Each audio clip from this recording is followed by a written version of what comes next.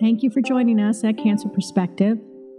Today we're going to give an overview of the process of diagnosing cancer and why it feels like it's taking so long.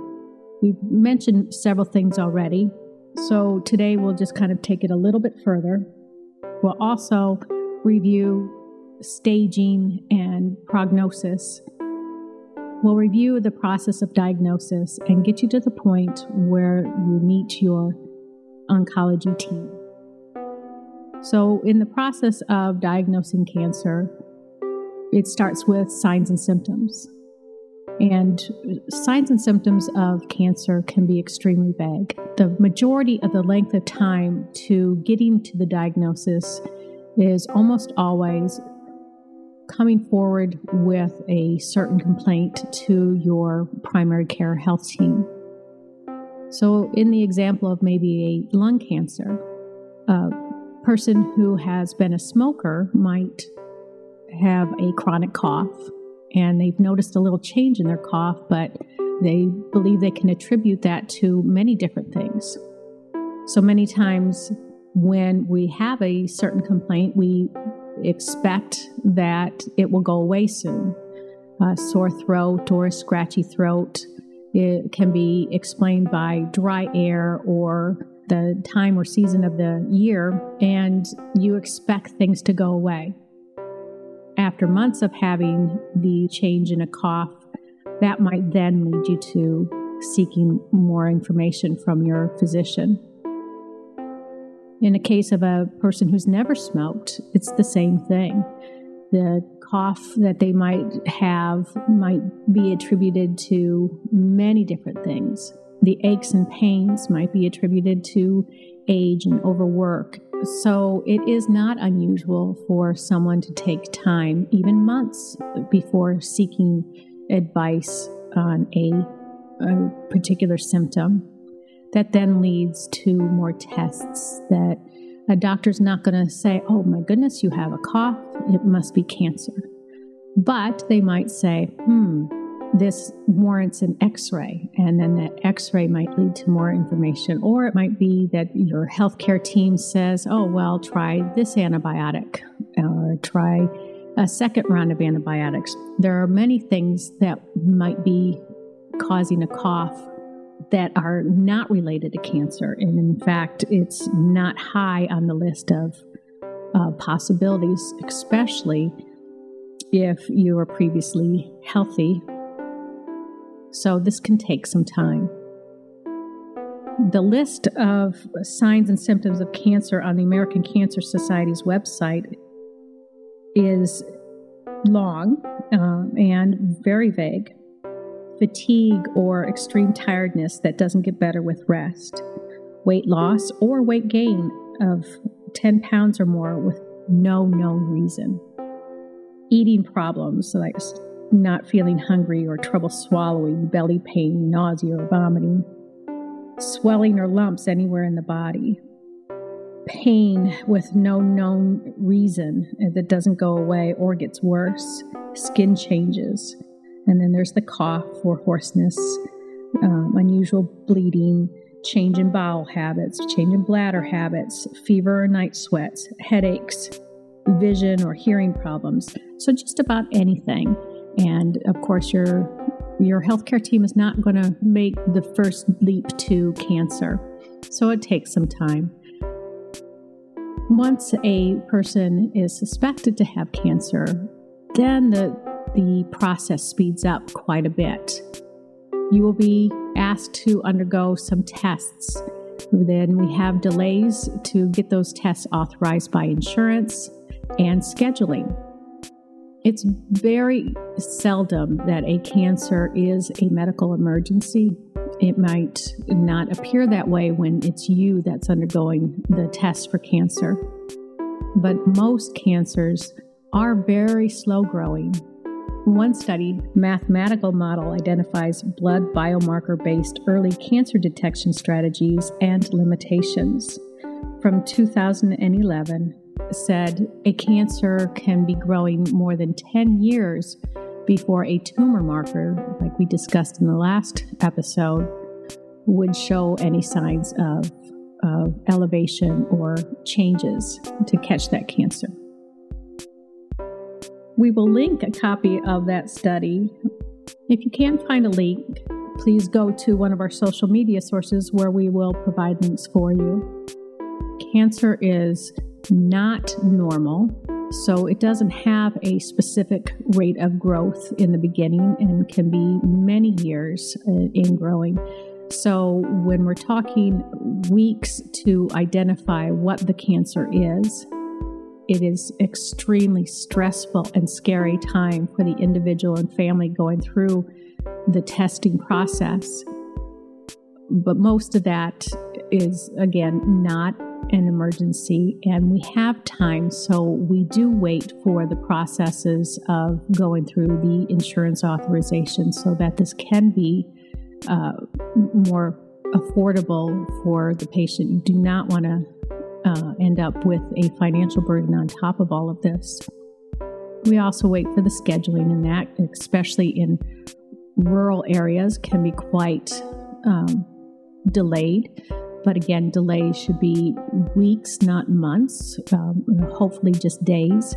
In some instances, we have what we call stack testing, and that is where a group of people within a certain tumor board or tumor diagnosis, for an example, GI cancers might have a GI for gastrointestinal. That's anywhere from your gullet down to the other end of the body, where they might together as a team have a medical oncologist, a radiation oncologist, a surgeon, and other specialists that are specialized in the GI system, all together in a room and say, okay, we're going to discuss your case. This is what we're going to order. And then we're all going to get it done within the next day or two.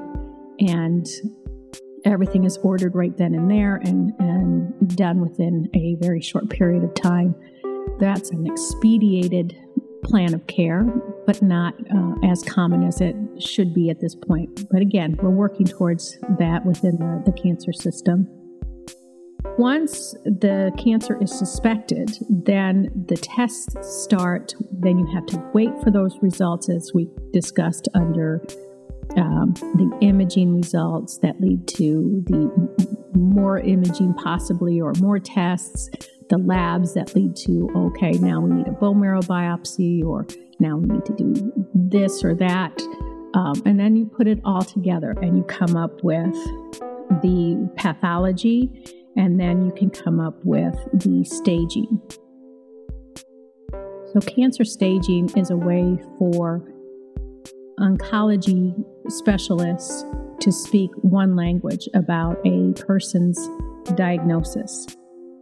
To learn about your stage, you have to go through all the tests that we've discussed. And then there are different types of cancers that have different types of staging.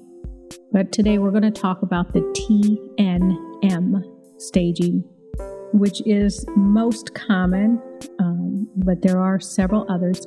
There is a very large staging book put out by the American Joint Committee on Cancer, or AJCC, Cancer Staging System, and it is currently, as of 2022, in its 8th edition.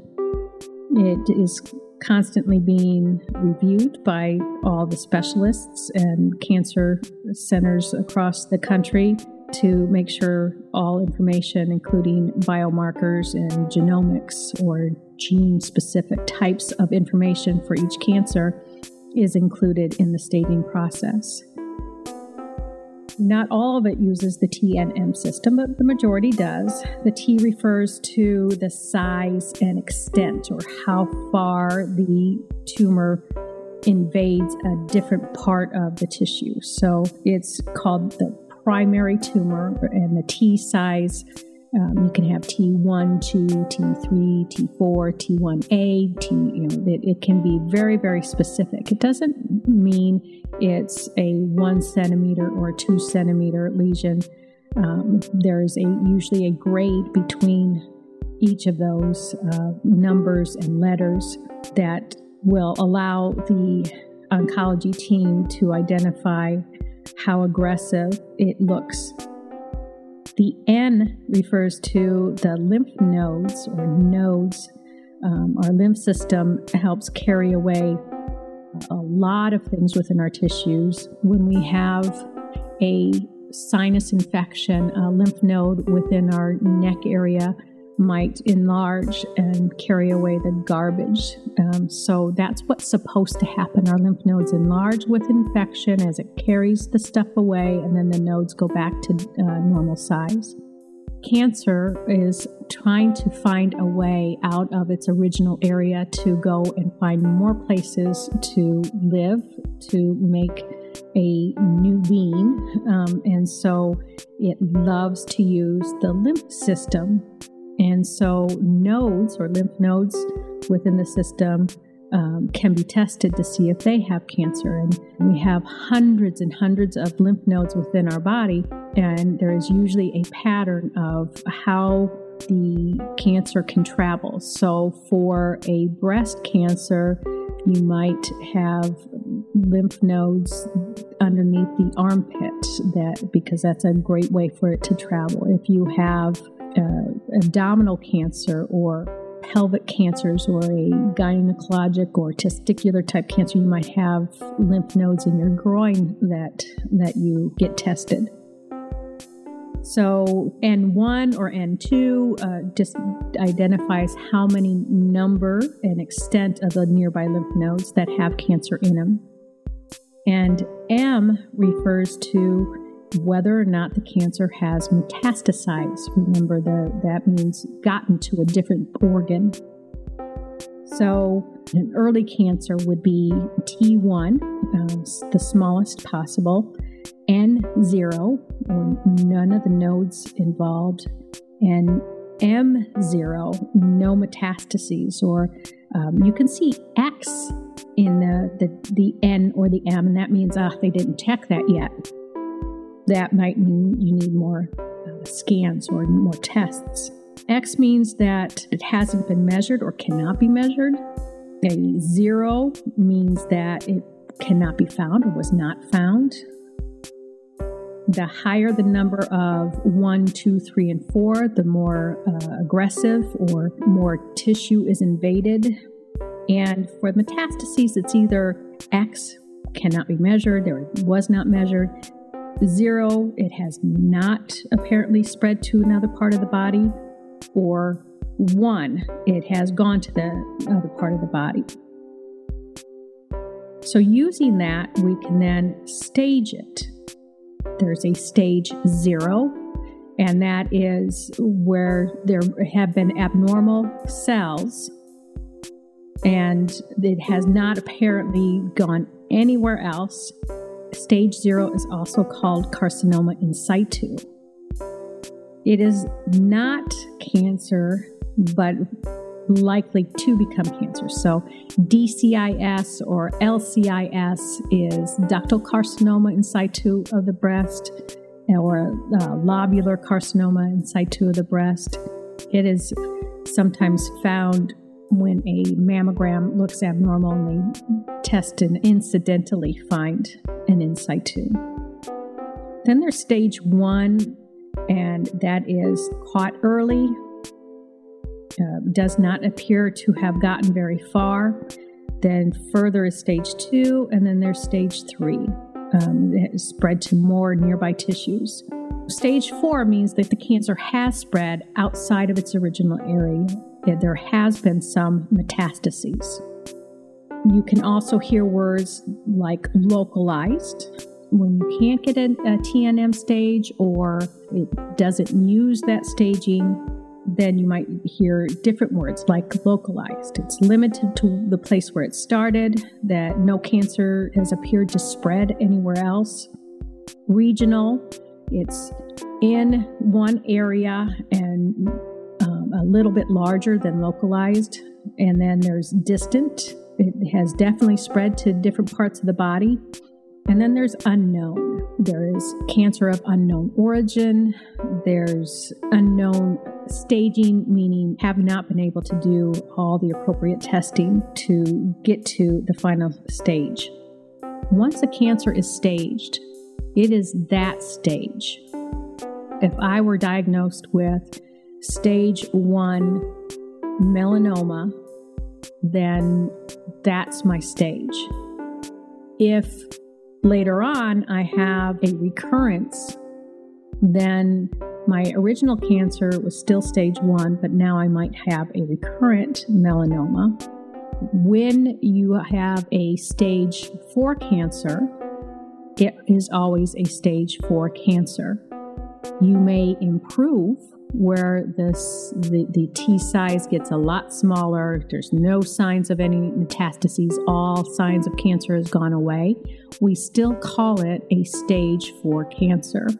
So if you are diagnosed with a stage 4 cancer, it is always a stage 4 cancer, even if the treatment that you undergo then shows no signs of cancer. We use the original staging to communicate about your cancer. So then there's tumor grades too, and a grade is the description on how abnormal the cells look underneath the microscope. If you hear the words well differentiated, means that cells are close to the original cells, or they're close to what they should have been. So you can tell the difference between a cancerous breast cancer cell and a non-cancerous breast cancer cell, but it's still looking very much like a breast cancer cell. An undifferentiated cell or tumor, it's extremely abnormal, and it no longer is resembling or looking very much like that breast cancer cell again. Usually the undifferentiated, or you also might hear the word poorly differentiated cells, spread at a faster rate than well differentiated. They've been there longer, and they might change faster. The pathologist might grade a tumor, and it's not the same as a stage, but it gives more information. Their grading, though, goes from 1, 2, 3, or 4, and the grade 1 tumors are well organized and close to normal, where the grade 3 and 4 tumors tend to grow more rapidly and spread faster. You'll see these grading systems with the G, G1, G2. There's a GX that you cannot assess, or it's undetermined. G1 is low grade, G4 is high grade. Different types of cancers will give different grading systems, like the breast cancer uses the Nottingham grading system, and they talk about mitotic rate, nuclear grade, tubular formation. They use numbers to come up with a grade. Prostate cancer uses the Gleason score. You might get some more information based on those numbers. So then when you come up with the TNM and the grade and whatever else that the AJCC grading system directs your specific pathology to, then your team comes up with a very individualized type of treatment plan for you, with the hope of eliminating cancer and keeping you as healthy as possible in the process. So we have the staging now, and the grade, and on a direction toward a plan of care. So you may be wondering about prognosis, and that's not an unfair question to ask, but there are many factors involved in prognosis. The type of cancer, your stage, your grade, your age, and how healthy you were before you started this whole process, and how you are expected to respond to treatment. Your team will direct you on a prognosis, but again, what you're looking for is information about typically what is the expected survival rate of your cancer and stage. Remember always that is a group of people over a period of time that have little to do with the here and now and what you are going through specifically.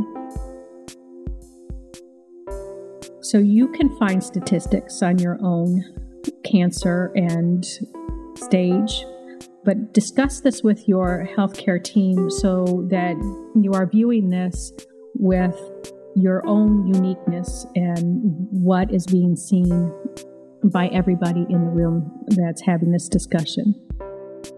You are not stamped with an end date on the bottom of your foot.